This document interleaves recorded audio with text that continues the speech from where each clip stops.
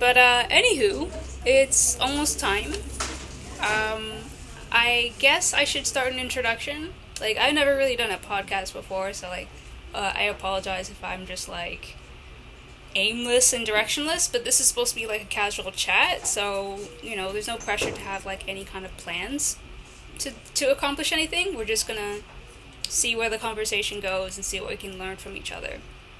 So I started. Absolutely. So I started this thing called I Learned Today, and I just want to help UX designers, developers, or anyone who's kind of like following our group to be more reflective about our choices, the ones that we make in life, either whether it's to do with our careers or ourselves as people, like becoming your own leader, seeing yourself in your career, knowing who you are.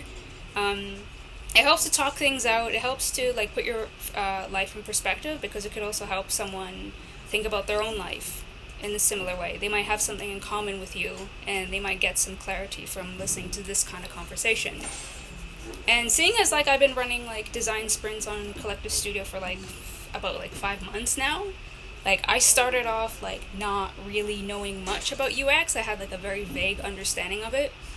And I've even worked with clients in the past where they had me doing some types of like UX design work, but I didn't really have like a full grasp of what it meant to actually be a UX designer and going through that process. Now that I'm actually at this point in life where I actually have to make the decision of becoming a UX designer, there's a lot of things that I hadn't really considered before that, you know, if I was given this chance to change my career before the pandemic, like perhaps I would have become a UX designer.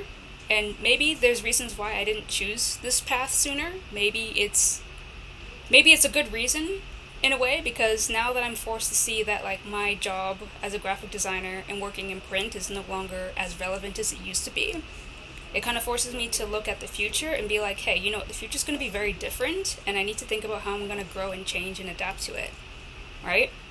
So I thought this podcast would be a great way for people just to talk open-endedly about different experiences and kind of relate it to the user's experience or the user's journey or your journey as a person navigating your career, right? So thinking through your choices, making sure you're making decisions that are true to you, that's super important. And I kind of want to help people to like realize themselves and to be like, yeah, I can do this, or yeah, you know what, I've made mistakes and I've learned from these experiences, and that's what makes me a better designer or a thinker or leader.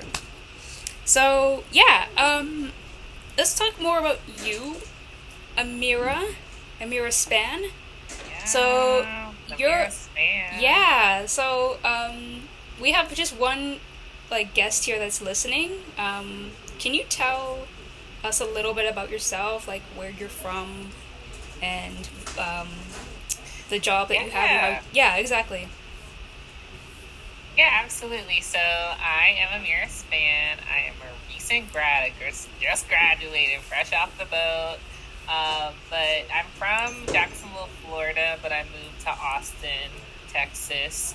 It's a big change from Florida to Texas, but super excited. I actually just got hired into a role of being a project manager.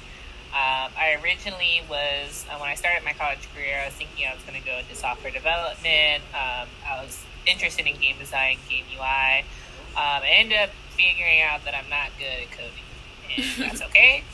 So I made the switch to like user experience UI. I've been a founder on 2 startups, but I raised around like $10,000.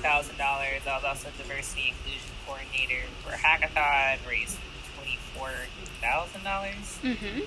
So I'm kind of used to the kind of a little bit of the game now of just like understanding a little bit about users and that like there's processes in place. But now that I'm a project manager, it's kind of taught me a lot more about, the user isn't necessarily always the student that I'm working with. I should also say that as a project manager, with the program I'm running, I provide entrepreneurial resources to students. So I've started to learn that that it's not just my students that I'm providing for and looking at their experience, but also the people I'm hiring and my employees, my cohorts, people I'm working with, and understanding their experience as well. Because if they are not happy with their experience, they're not going to help me or help produce quality work, I understand. And this company that you were recently hired by, it's not Reach, but is it something else? Like, well, which employer is it? Oh, no. I was just hired full time by Reach. Oh, by so Reach. I was working part time for Reach. Yeah, Okay. as because I was a student too. I was working for them as a Right. student. Okay. And they're like, "Oh yeah, your superpower is project management, so let's just hire you." And I was like, "Okay, what majors right now?" That's so cool. Like, what made you realize that your superpower is in project management? So this is like a random story that I tell everyone, but basically, well, I tell everyone just because I feel like it's a foundational story for me. But when I was in high school, I used to be in like an arts high school, and eventually I started doing I used to make art that was basically just animal puns because that's all I wanted to do. And eventually, my teacher at the time, in my senior year, he was like, "You can't do that anymore. You need to do something else." Oh, yeah. And I was just like, yeah, no. And eventually he's just like, well, you can't use the school's resources unless you do something differently. And I was like, okay, well, he just told me no, and I don't really want to listen to him. So I'm just gonna plan it out myself. Right. So I basically just planned out all the resources that I needed to make this complex art. So I was doing printmaking. You basically need to you just need a lot of stuff for printmaking, and so eventually I had to plan all this stuff, plan out my money, because I was only making $100 every 2 weeks at the job, and so I needed to plan out all the resources that I needed to get this project done, because I still needed to submit grades. I just didn't want to conform to what he was asking me, which is more so like a stubborn decision than it is. But I think it was very formative for me, and I noticed that throughout college, I wasn't really focused on school, but I was focused on all the things I could do. So, for example, I was like, okay, there's no program for game design at my university or my college, very small university. So why don't I just make the space, Why don't I just do it? I don't have all this time, resources, I could just do it. So that's been my mentality. I realized that I'm really good at just, sitting down and looking at the ambiguous and just planning things. It makes me feel better sometimes to just make lists. Yeah, that's true. Yeah, because that's one thing I also related with your story was about art teachers telling you that you can't do something in a certain way, and you were a nonconformist. No, I'm gonna make it happen, right? So I think the world needs nonconformists if we want change, and I kind of can relate with that as well because when I was in high school, I was a dweeb. I was really into manga and anime. And that's all I really knew how to do. That was I drew anime figures all the time. That was the only thing I was good at. I used to be drawing Pokemon all the time, and that was just the only thing that I was just hyper fixated on, right? So, my teachers kind of made me feel hey, if you want to study art in university, you can't show a portfolio with just anime figures. They're all anatomically incorrect. Why not? Why not? Who else is hiring the people I want to work for that want to do anime?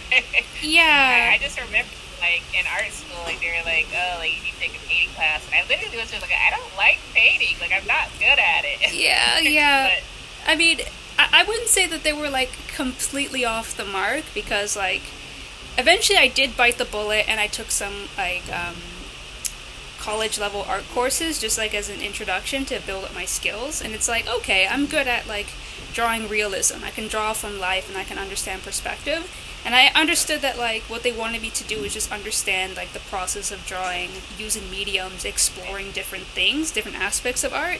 So I'm okay, I got it, and I actually kind of enjoyed it, right? But I just didn't like being told that oh, you can't make a career from this. The style that you use, you can't get a job with this style, right? So I found that to be really discouraging. Yeah, I hear that, and I feel like there are ways to be encouraging, in order to not necessarily discourage what you're doing. Yeah, exactly. Like there are ways to kind of nudge you in a different direction. Like you can't make a career out of this. Well, yeah, I can, but you also probably just want something different out of me. Yeah. But like, I guess my pathway to like where I am today was kind of like, it wasn't as straightforward.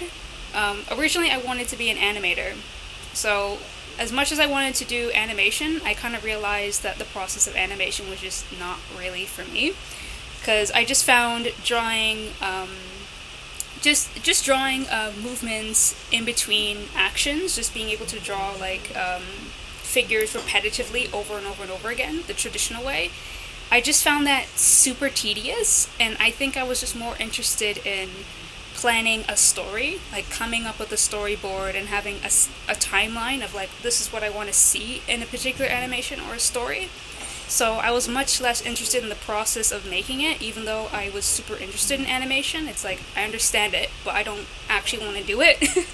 And same thing with like video work and time-based work. It's like, I've taken courses in high school in like video editing, and as much as like I love movies and films, it's like, I can't do this as a job. Like, someone else would have to do it. I want to call the shots, but I actually don't want to do the actual work. So, figuring that out in my life, it took a while for me to realize that, like, being an art director or a creative director was, like, the thing for me. And, yeah, despite my teachers trying to help me be, like, a whole person, like, they also said some things that were really discouraging, and I think being a bit defiant kind of helped me to challenge myself, apply myself in different areas, and look at myself differently, as to say, is this really working for me? Like, do I really want to be an animator? Do I really want to just draw repetitive images all the time? And yeah, I don't know. I just felt like I had to be against something. I think that was the motivator for me. It was just like, if someone tells me I can't do something, then I'm even more motivated to either prove them wrong or to just to go to the extent of doing things my own way. Just as long as they don't get the satisfaction of like making me do things the way that they want to. You know? I definitely hear that. And I think as I was listening to your story, I kind of found like the parallels between us is just like the constant need or feeling of trying something, you know? Because like we were trying things and it was like, okay, well, this is not what I want to do. But at least we tried it. You know? At least we got to the point where we put our foot to the ground and put the pencil to paper, and just like we just had to do it because it was just like, who else was gonna do it?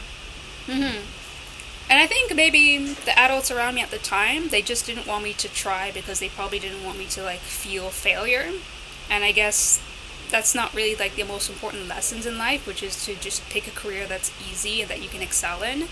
I think I was defiant in a way that it's like, yeah, I want to miserably fail right now just because I want to. Not because I want to fail, but because I want to try things. I wanted to experience myself or see myself doing things that people tell me not to do, just to prove that A, I could do it, and if I decide to change my mind, it's because I say so, not because someone else says so. So, yeah. Teenage boredom is a huge fuel. Yeah. It is definitely a driving force of many innovations. Yeah. Where did you go to university, by the way? Yeah, I went to Florida A&M. It was actually the only school that accepted me, so. Oh, okay. Okay. Yeah. I had very few options when it came to selecting schools because I wasn't really good at any other academic subject besides English and art. So I felt like, okay, I can't just be, I don't know, I can't get an MBA, I can't get a science degree. Like, I'm not strong enough to be in those kind of, like, fields, and I wasn't that interested.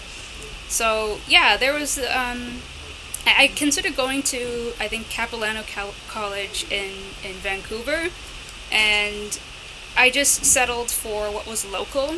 So there was OCAD University and Sheridan that I had to switch between. So I took a course first at Sheridan for like general arts, like art fundamentals, and then I went to OCAD in Toronto for illustration. I figured illustration was more for me because I felt like, okay, I want to play with interpretive stories. I want to tell a story. I didn't really see myself as a great storyteller, but I figured through the medium of like comics and graphics, I could definitely like communicate visually, right? So I figured maybe I'll just be an illustrator, right? And the first year of being in school, I remember spending most of my time socializing and doodling during lectures and just not paying attention, and I eventually just dropped out after the first year. It's not to say that like I wasn't like a focused enough student. It was just more like I was struggling to like fit in, to be very, very honest. Like, not a lot of people realize this about me, but like I have a learning disability, and yeah, like I tried I tried very hard to like fit in, and it was difficult for me to balance the social aspect of being a student as well as focusing on my grades and getting the projects done on time and stuff. So I eventually just burned out, and I had to drop out the course because my mental health was just no good. It was just tanking. And yeah, I became a super, super perfectionist as well, because like I never thought that the output that I was making was ever good enough. I don't know if you've ever experienced that in university, but for me, it was like that. Absolutely. Every time I get like a C average grade, I'm just like, I'm shit, I'm terrible, like I thought I was better than this, you know? Do you feel like you've improved that over time, or do you have ways now of kind of curbing that? That feeling. Yeah, you know what? Syndrome. Yeah, like this is the thing. After dropping out from OCAD, I eventually, after like a year or two, just doing jobs in between, I felt like I was ready to go back into college or university again, because I felt like, okay, I was a bit immature, I was spending too much time exhausting myself in all these things. I'm going to get more serious and buckle down and actually finish a friggin' degree. So I actually went back to the college that I attended for like the general arts course. I did another course again, and then I joined a bachelor degree course for illustration at Sheridan College. And I stayed there for 2 years, which is better. And I actually got to see like a psychologist, and they helped me to take CBT to learn how to like identify some of my triggers and some of my negative thought patterns. And yeah, it helped, but it was like the last resort, because I turned to a psychologist only when like my grades were tanking, when my mental health was tanking. Like this was like early into the second year. And in the end, I did drop out again, which is not something that I'm happy about, but at least it taught me like what it is that I'm able to tolerate, and maybe it's perhaps the programming itself. If I took it on like a part-time capacity, maybe I would be able to like keep up and, you know, carry on with the course if I just had it on a part-time schedule. But at the time, the school did not have that as an option, and they didn't have many accommodations for people with disabilities anyway. So largely going through life not knowing what kind of disability I had at the time kind of made me feel like I guess I just give up, because I just can't feel like I can cope with this anymore. Not only that, but I also felt like some of the courses that I was taking was just, I wouldn't say beneath me, but I felt like I could just absorb the information a lot faster than others, and I would just get extremely bored in some of my digital courses. So I felt like some of the projects I was doing I could complete very quickly, and I was just bored through tutorial. I'm just like, I'm already done, let's move on to something more difficult. So I just felt like some aspects of school was just extremely boring, because I either learned at a different rate than others, and then there's other cases where my skills are not that strong, and then I'm struggling to keep up with everyone. So it's like a uneven kind of effect where, you know, I don't know, I just felt like the course and the program, it just wasn't good for me.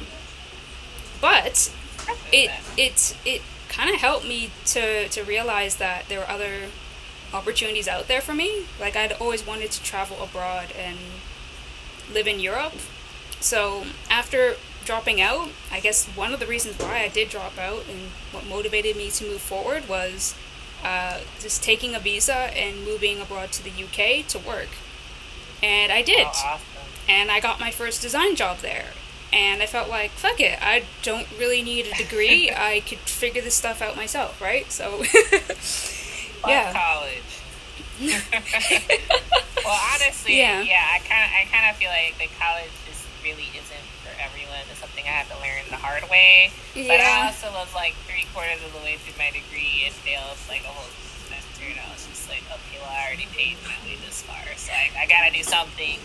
But yeah, actually, when I had graduated, I was talking to my sister. I was like, man, like I really hated college. And she was like, yeah, it was just never your ministry. And I was like, okay, that's actually pretty true. But the accesses and resources of college has been really just, I mean, I got my job through my college. Mm-hmm. And that wouldn't have happened if I didn't attend. So there's some, like, sometimes it's just like the time and place of where you are is more important than the circumstance of what you're being put through. And that's kind of how I justified my way through college. Like, well, I've gotten this far. Like, how farther can I go? Like, I get to take one more class. I can just take it at my own pace, do 3 classes instead of being full-time and just work my way through it. It's just, you know, college isn't for everyone, but sometimes the circumstance of college can be more beneficial than college itself. Definitely. You studied computer science first, right? Yes. But how did you... I graduated in computer science. Oh, okay. But, like, how did you go through the program? Because you said that you didn't really like it. Like, when did you find out? Honestly, it's like when I got to data structures, like I was coding and I was doing it just because I had to, and like I understood it. But when it got to data structures and the more complex programs, and like, okay, I got to sit down for like a couple of days or even weeks to finish this program, it's like, this is not what I want to do on a job. Like, I don't want to do this every day. This feels hellish. It feels like I'm trapped. But I just found that, like, okay, like, I may not like coding, but I like making websites. But I also like the visual aspect of how people interact with my website. Like, I just kind of like the people part of tech. Like, I found myself gravitating towards that. I may not be the person teaching, but yeah, I did just organize this whole event so this tech person can teach other tech people. Like, that makes more sense to me. That feels like where I just kind of force myself to fit in. Yeah, I could see that.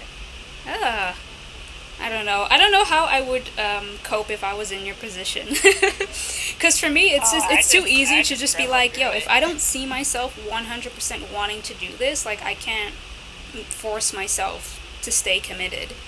That's why I always look at people who, like, finish degrees and they're like, yeah, I hated the whole process. It's like, how do you study for 3 or 4 years doing something that bores you or is not interesting to you? I just find it, I don't know, I can't understand how that works. I was just having fun. I was just having fun outside of college. I was like, okay, like, I don't really like, because it's like there's some classes that were, like, interesting because, like, I like how technology works. Like, I understand it. And I think, honestly, I've actually talked with Google. I went to, like, the Google event where you could speak with, like, a Googler, someone that works for Google. I met the, like, director of user experience for, like, a certain section of Google. I forgot what he particularly does, but he's been there, like, 12 years. And he was saying that as you go into UX, like, almost like computer science is a blessing. So, like, even having that background is super important because if you're working UX and then eventually, you know, it's UX then UI then development, of course, and that handoff, it's helping you become more empathetic towards, like, your developer, so you understand the limitations of what they can or can't do. Like yes, you want a pretty site, but how long is that going to take to make all this complex stuff?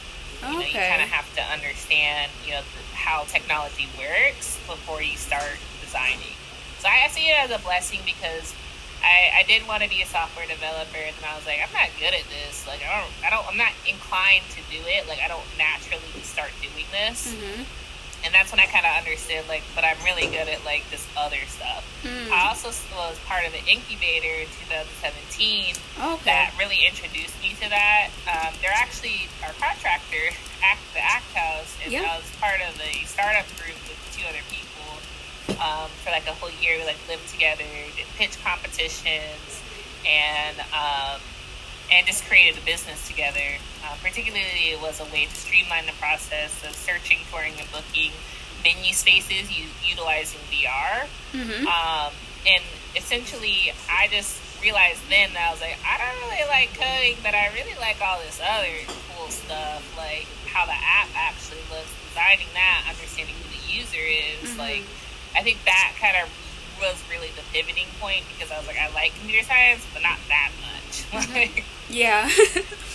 But no, that's awesome. I heard a little bit about, like, ACT House, and it reminds me of artist residencies, because when I went to, like, art school, that was also kind of like a path that people would go on, like, when they're a little bit more mature in their careers. They go to a retreat, they work on a project, they share it with other like-minded people. And yeah, it sounds like ACT House is sort of just like that, except it's for, like, people in the tech field. Is that correct? Yeah, kind of. What they do is that they take what they used to do. They've kind of pivoted since then because of COVID, of course. But they took 3 students from 3 kind of different backgrounds and disciplines to have 3 different archetypes. It's called the architect, creative, and techie. And that's basically how they wanted to use. The architect would handle, like, business model canvas, business model, a little bit of UX, because architects do kind of deal in UX. Creatives who deal more with the heavy UX, UI, design, marketing, branding, and the techie who would be doing, like, tech stack, development planning.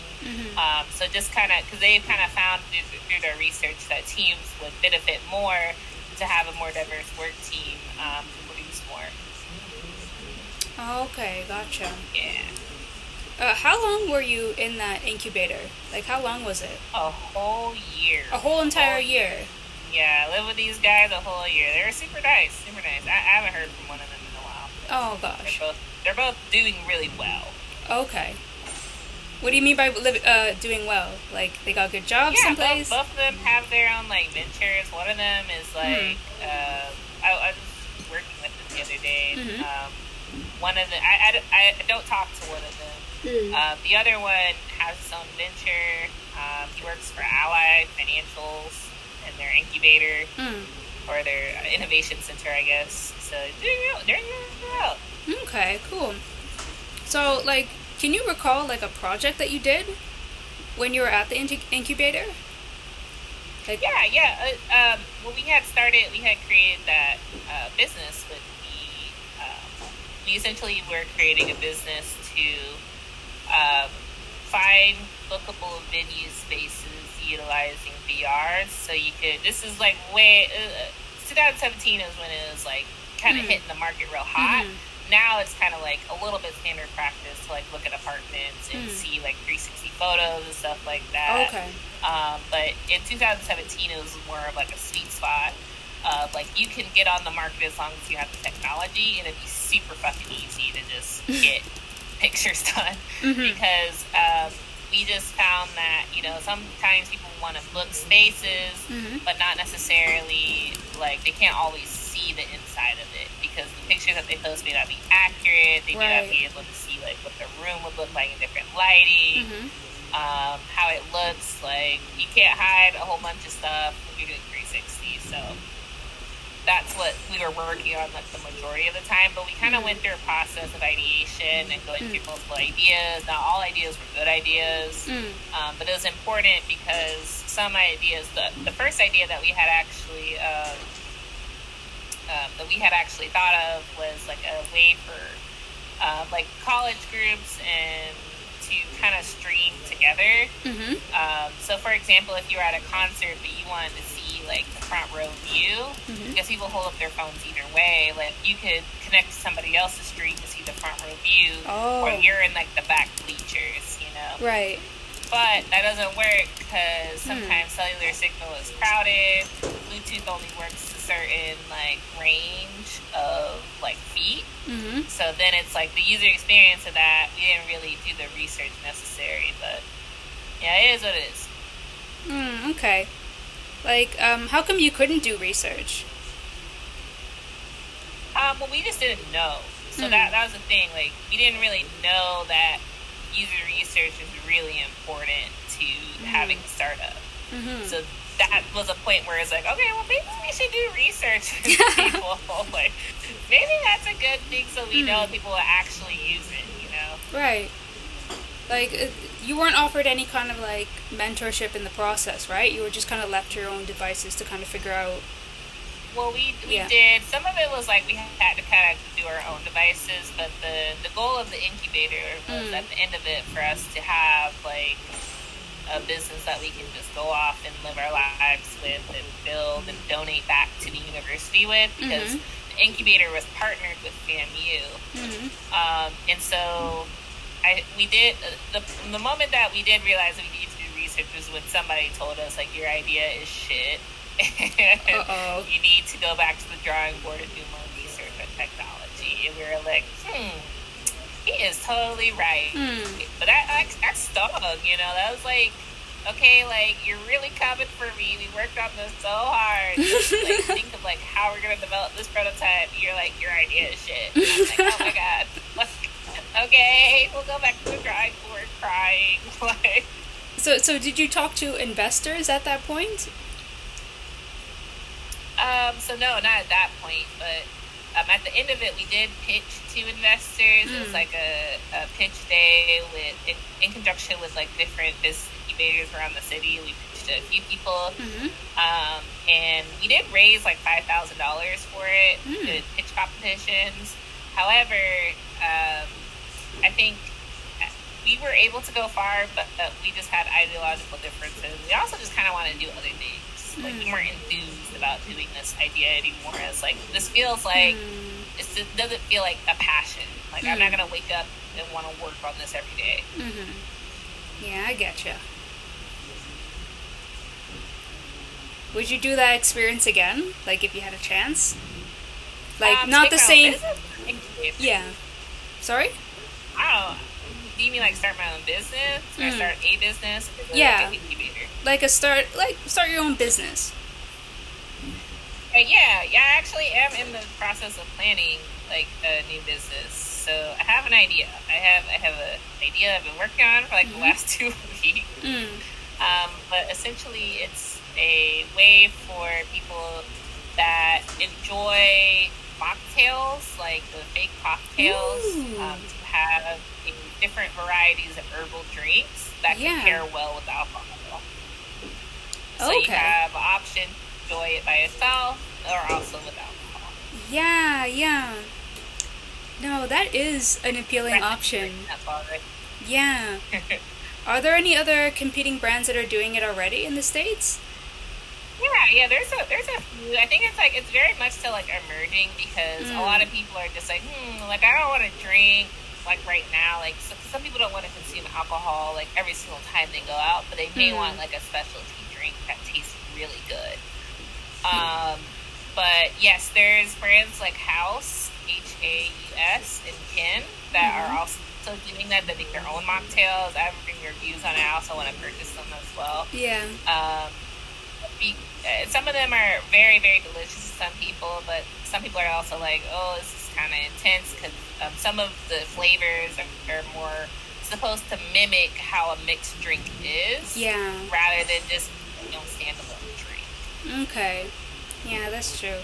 Yeah, because I've been trying like low alcohol, no alcohol free alternatives, and most of them are pretty bad, but there are some brands of like de-alcoholized beers and wines that are okay. They're passable.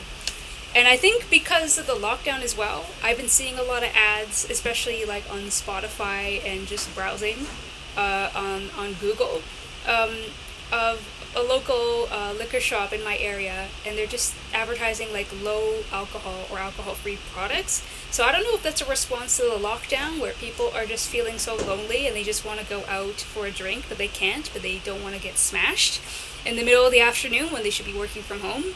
So I'm just thinking, like, I wonder if that's a connection with like people in lockdown, that they need some kind of like de-alcoholized or some kind of low alcohol drink to kind of like de-stress. Yes, yeah, absolutely. I was doing research on it. I don't have any statistics in front of me yet. Yeah. Alcohol consumption is absolutely up during quarantine because a lot of people feel like there's nothing else they can do but drink. But people are seeing the effects of drinking for so long over the last year or so. Like, you know, people are gaining weight. You know, your liver function is affected by your alcohol consumption. You know, your cognitive function is affected by it. You know, bad habits, or not bad, but habits start forming around your alcohol consumption, which could be good or bad. And so I think this would be a way for people to be like, okay, well, I don't really want to drink, but I want like a specialty drink, something I could just enjoy and sip on, and still get that kind of like nice euphoric feeling of like enjoying something, because that's what people are kind of chasing. I was reading, well, not reading, but I was listening to a psychologist about like how alcohol consumption can affect people, and so with alcohol consumption, like alcohol consumption is perfectly fine and normal, but sometimes people utilize it in order to kind of numb feelings, and try to kind of escape what they're feeling at that current moment, which is kind of where problems and addictions can come from, but not necessarily the cause of all addiction. But I find that people may want a substitute that can pair well, or they may want to reduce their alcohol consumption. So this could be a way for that. So I see a market for maybe healthier consumption, or what's the word? Changed consumption of alcohol. And I think like a mocktail, the market of a mocktail is rising so much because some people are giving up alcohol and some people may not want to drink, you know? Yeah, that's true. I mean, this is going to sound really ironic right now, but I've been sipping this glass of wine for the entire time. I've been drinking wine while chatting with you about this. But yeah, it's like, oh my god, what time is it? It's like 4 p.m.? Like, this is not usual for me. So yeah, lockdown has got me feeling a certain way. Other than that, yeah, that's something that is really interesting. I haven't looked at the market side of it, but I just noticed like patterns in this, just seeing like ads popping up. I'm like, I wonder if it's connected to like, you know, the lockdown and how that's affected our behaviors in a way. Because I definitely see it in myself. Yeah. Especially during Texas, but Texas is a little weird. Texas doesn't sell alcohol after 9 p.m. Really? So, like, people have to get their alcohol, like, right at, like, 7 o'clock.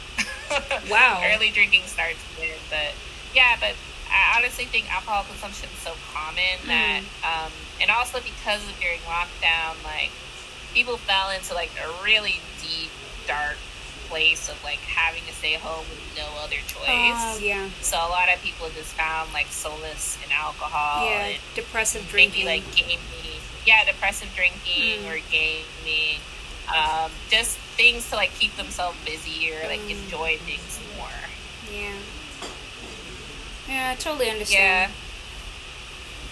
But what I'm going to do with the drinks is I'm going to test it with my community first. So I'm going to try to see if I can test out a recipe, see if it actually tastes good, because it's actually funny. My boyfriend likes to eat what I cook or everything that I make. He's the first person to tell me if something tastes like shit. So I'm excited to test it on him and also test it in the community. When I was also talking to Google, he was also saying that like when you're doing, because I want to turn it into like a case study.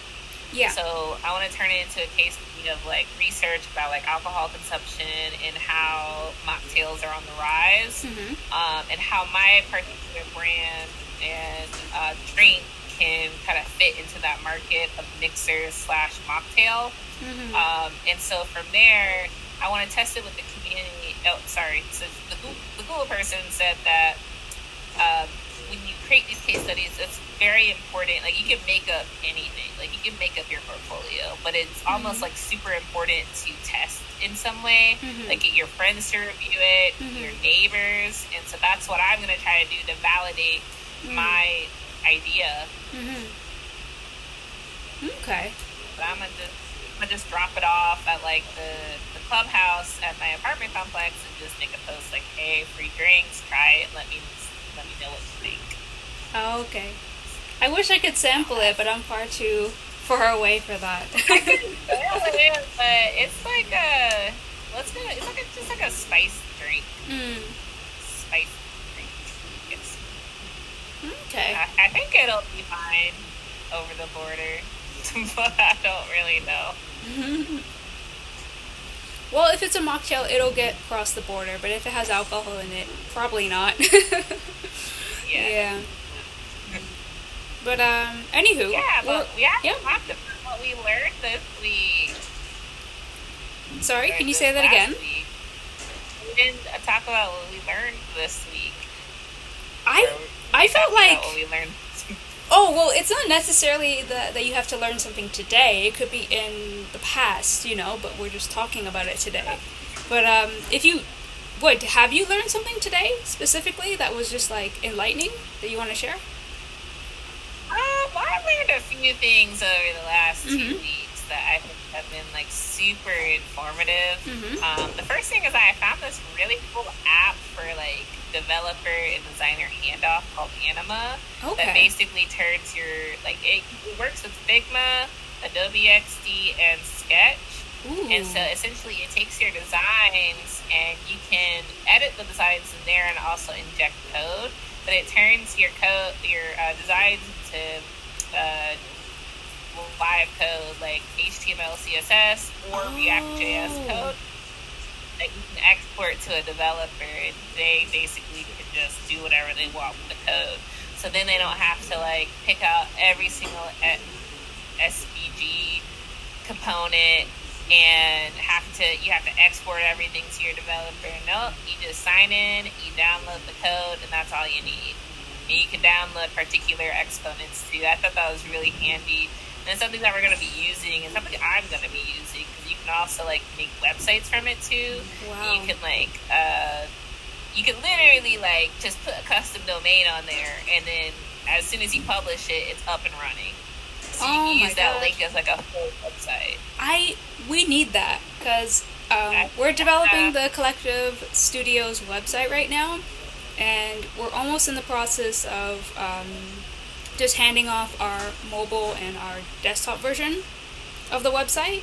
But yeah, is it free, this software, by the way? Or is it like a trial? Yeah, it's free. It's free. Okay. I'm gonna check that out. Right. See, I learned something today. Yeah, thanks for sharing that. Oh my gosh.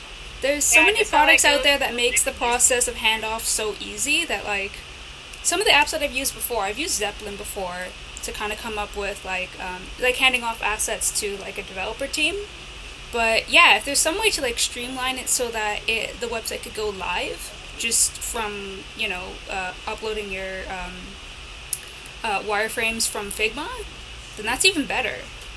That saves so much time in production. Oh my god! Like when I had published it, I was like, oh my god, like this is the best thing I've ever touched in my life. Oh my gosh! Like I think that would be so useful, and it'll also be really useful for like designers who don't really want to work with website builders. Like I find that like with things like Webflow and stuff like that, like, you kind of need to know a little bit about CSS in order to build properly.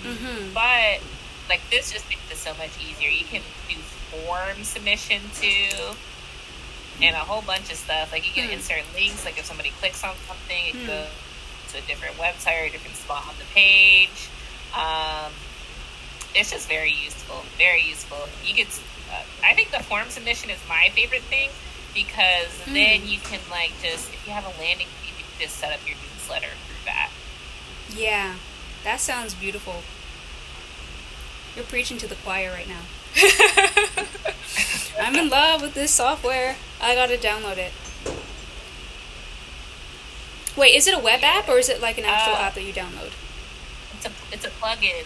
So you basically Oh, just okay. need to yeah, you just need to add the plugin to your design software, and then you can just work on it from your design software. Okay, I get you. Got it. All right, I'll look that up. But Yeah. what do you think about I also learned. yeah? But what do you think about Oh, sorry. designers learning code? Like, do you feel that it's really necessary, or is this something that like Um, we don't even no longer need? Like, who needs to learn code? I don't think I think that you don't necessarily have to learn code, but you need to know how technology works. Like, there's Yeah. no way that you can design web apps and apps and like it's just like you just need to know how technology works. You need to know like where this is supposed to go in your information architecture. Like if someone presses a button, like what is it supposed to do? Like you need to understand like this is going to go to request from the database. You don't necessarily need to know like what that database code is going to be because somebody else can write that for you. But at least now you'll understand like to make it easier on your developers. I don't think people really need to know code, but I think it's extremely useful. I think like the more you learn, the more stuff you can do. I don't think it's necessary, but I think you can only get help. It's only helpful if Right. you do. Gotcha. So for like a junior designer that doesn't really know much about development, do you have any advice for people who want to become, I guess, UI designers or UX designers? Like how they can better communicate their goals with developers? Apart from like understanding information architecture, is there something else that they should also know? I think you need to understand what that developer, if you're working with a developer, what that developer is going to be utilizing. At least like researching it a little bit because there are constraints on like frameworks and what you're able to do. Like some programming languages are not suited to. I mean, this is not really a problem anymore. But like for example, like some programming languages are not suited to do things that you ask, like you need them to do. Like for example, like if you are sending your like if you have a application that is actually let me because this is not exact, but something that could happen. People use C++ for like robots and robotics, but you may not be using that particular language to develop the application. But people may use C++ to program the robot, so you may need some communication between the application and the robot, and you kind of need to just understand like the constraints of what the developer is able to do and how complex you are making it based on your designs, because you can make something beautiful but not necessarily functional. And also I feel like the best feedback is feedback from your users. So if you're not testing, like what are you doing, like if you're not getting feedback, then there's not really a point to what you're doing, because then you're going to give it to someone, then they're not going to use it. You're like, why didn't they use it? And you didn't get the feedback. Gotcha. That's the thing, because it's like, I have an older brother that is a developer. I don't live with him, but when I did, he used to always talk to me about his job and what he does. And that's one thing I kind of miss in the experience of living with him, was getting that kind of feedback and his understanding as to how he approaches his job, how he solves problems. Because, I think for designers, it's, yeah, be involved in design, but also, like, understand what it is that developers do from day to day, so that when you are making suggestions and changes, it's going to be a little bit more realistic and, I guess, achievable from the developer's end. Would you agree? Or what do you think about that? Absolutely. Yeah. Absolutely. I feel like communication between designer and developer is almost key, but sometimes it can be kind of stunted by like the higher ups, that may have different visions and stuff that aren't doing the user feedback. So it's always good to like, I think in those cases it's always good to have the research that you need beforehand. I feel like you kind of typically see it more intensely in like animation, but it very much so can be affected in apps as well by cutting corners on certain things. Like they want to get a timeline done, so they may not need these particular screens or a certain customization, and they want to just get the market as soon as possible. And so I find that like even if the developer and designer are having like, the best communication possible and a great working team, sometimes there's external forces that kind of shoot you in the foot a little bit. So I honestly feel like in order to kind of mitigate that, having the research that kind of disproves certain things is important. So that's where like user research and feedback kind of come in to really justify like this is what we need to do for our users rather than like this is what we need to do for the time constraints possible, you know? Gotcha. Well, I think we're about up to like the 55 minutes mark. I was planning for some Q&A. We only have Carl here today, so I don't know if he wants to ask a question for you or me. But, Carl, you here? Yeah. Oh, okay, cool. Do you have any questions? Yeah, maybe. Firstly, it was just really cool hearing, I guess, about both of your journeys into kind of this space and sort of like the challenges that you've encountered along the way. So thank you for sharing. I guess with it being Black History Month here, I've been spending a lot of time in bigger design communities, whether it's like ADP List or Clubhouse or, Discord. And I've found that even like the collective studio here has like a much richer diversity than many of the other like tech spaces that I'm in. I guess for both of you, what would you say are some like easy win, low-hanging fruit things that an organization that's trying to become more diverse and inclusive, I guess can do to make people of diverse backgrounds feel more comfortable or welcomed in? Melody, did you want to go first? You can go first. You are the guest. I am the guest. Okay, so I work as a diversity and inclusion coordinator, so there are some things that I kind of understand, but of course, like, communities are ever changing, so communities' needs change with time. So the first thing I would do, let's say I had a Discord group, and the Discord group was not as diverse as I thought it would be. The first thing that I would do is approach Black universities. Because they have like the highest concentration of Black students and Black innovators, really. But not that, and also I would keep around like geographical location as well, and keep in mind that like a lot of Black universities have Black innovators because not a lot of Black students sometimes drop out, but they're still very motivated to keep doing stuff. The second thing I would do is talk to the people in your community first. So if you do already have people of color in your community, why aren't they being retained? Have the person that is also of their community or, someone that they can relate to on some level, actually ask them the hard questions of just like, hey, like, do you feel safe here? Why don't you feel safe here? Did something happen?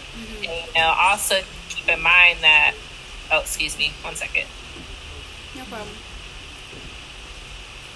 Sorry, I had to cough. It's all right. No COVID. Yeah, no COVID. But basically, I think it's also like some people don't really want to take a look at their spaces as not being a safe space sometimes. I think sometimes people can get into their spaces like, oh, well, we have this really good space, but it's like, why aren't Black people here? But it's like, well, you guys aren't even talking about anything culturally relevant to Black people. Like, you're mainly just talking about things that maybe like disinterest them. You're not making events that are socially relevant to them. And understanding culture is really important while also not necessarily appropriating or trivializing it. And so I think like the first step for me, if I was in like a community that's like a builder space, would be to approach Black universities first, like BCU, FAMU, Howard, Morehouse, because that's where the innovators are and around the university too. So like major college towns where Black students are. That's kind of where I would focus first if we're mainly focusing on Black diversity. But of course, like it's different for every community. Totally agree, and times two, like, agree with what Amira has said. As for me, like, I've never been asked that question before about, like, how would I like to be treated in the workplace, or how would I like to be included? Because that's so rarely a question I ever hear. I read an article about this, and I shared it on LinkedIn, but it is kind of like a strange position for me to be in, where people are actually coming to me being like, what can we do to help you? I'm like, wow, throughout my entire life, like as a Black woman, I've never had that question asked me before, and I don't know how to answer it sometimes, right? Because I'm just sort of like accustomed to just not being included, that I just do all this extra work just to find a place for myself. So sort of like what I said about, you know, dropping out of school, having a disability, having people not understand what kind of disability I had, I just got accustomed to the idea of, well, I just got to work it out for myself and find people that connect with me, because I can't expect the world to kind of understand me. So I have to create it for myself. I can't ask for people to change. I can't ask society to change. But there is ways for society to change, and I agree with totally like what Amira has said. And yeah, I guess, yeah, that's all I have to say for that question. But it's a pretty good question. I'm glad you asked. Another thing that I just thought of was some problems that I noticed in certain communities is that sometimes they'll make promises but not make those promises a priority. Yes. Like, for example, as a diversity inclusion coordinator, my job at a hackathon was to provide, like, make sure that Black students were there, but also make sure that they are heard. And so we had them work on this project for like, and raise like $24,000. It was a lot of money for like a ragtag group of students. And so then it came to the point where the hackathon came, and we were like, okay, we need to have a communication strategy to get more FAMU students into the hackathon, because it's like we have students working on it, but not necessarily the appropriate signups to have like a whole bunch of Black students there. And so when it came to crunch time, it's like other things started to take priority because they are more urgent. But then it's like you're letting down your community by not adhering to those promises and attaching them to the priority of other things. Like, for example, why was it the case that, like, yes, you could advertise on like FSU campus, but why couldn't you attach different methods of communicating to FAMU students as well? Why couldn't you email it to other professors at FAMU? So it's just making good on those promises, because if communities are let down, then you see less of engagement. That's a big reason why we didn't continue, was because like we worked so hard to the point of like not being represented actually at the event. But we are working really, really hard to get this event up and running. And that can happen in multiple different groups as well. So if you're not making them a priority in some way, making them feel like they are heard and seen and a priority in your promises to them, whether that be like if you make a plan for an event, making sure that they are represented on the flyer, making sure that, you know, if they're at the event, you speak to them just equally as you speak to everybody else, calling their names out, making sure that you speak to them appropriately, and just, you know, making them part of the everyday of that group rather than like a guest star. True say. Because they're just like, oh yeah, like guest star Black people here, and it's like, like I just want to be here, like I just want to be here and present and represented. Totally agree. So, Carl, do you have any more questions for Amira? before we wrap up? Maybe not off the top of my head. Okay. Thank you both for the responses. That actually helps quite a bit. Good. Yeah. I think this has been a successful and productive conversation. I enjoyed it. I had a lot of fun. I learned a lot today from Amira, and Amira learned a lot as well about me. And Carl also learned something, so I think we all learned something. That's the whole point of this podcast. So yeah, I'm glad that we were able to do this. So yeah, I don't know how to end this I guess show, so to speak, but advertise the Collective Studio. Yeah. I think I'll do that in a separate recording, when I figure out what I want to say so it sounds nice and polished. But yeah, thank you guys for showing up. Next month we'll have Matt Solari talk with us. I think he's the admin of UX House. Yeah, so Carl, you're part of UX House. You know all that stuff, so hopefully you'll come back for that session. It'll be pretty interesting talking to Matt. Yeah. So I guess we could just have a good Sunday evening or afternoon, wherever we are. And yeah, we'll talk to each other again soon. All right, this was you. really fun. Yeah. I'll be at the next one. Yes, you too. All right, bye-bye. All right, bye-bye. Thank you for checking out our podcast. If you're interested in joining the Collective Studio, just visit us by typing in tinyurl.com/tcstudio, and that will link you to our Discord server where you can join us and 500 others who are all interested in UX design and design thinking processes. Hope to see you there. Bye-bye.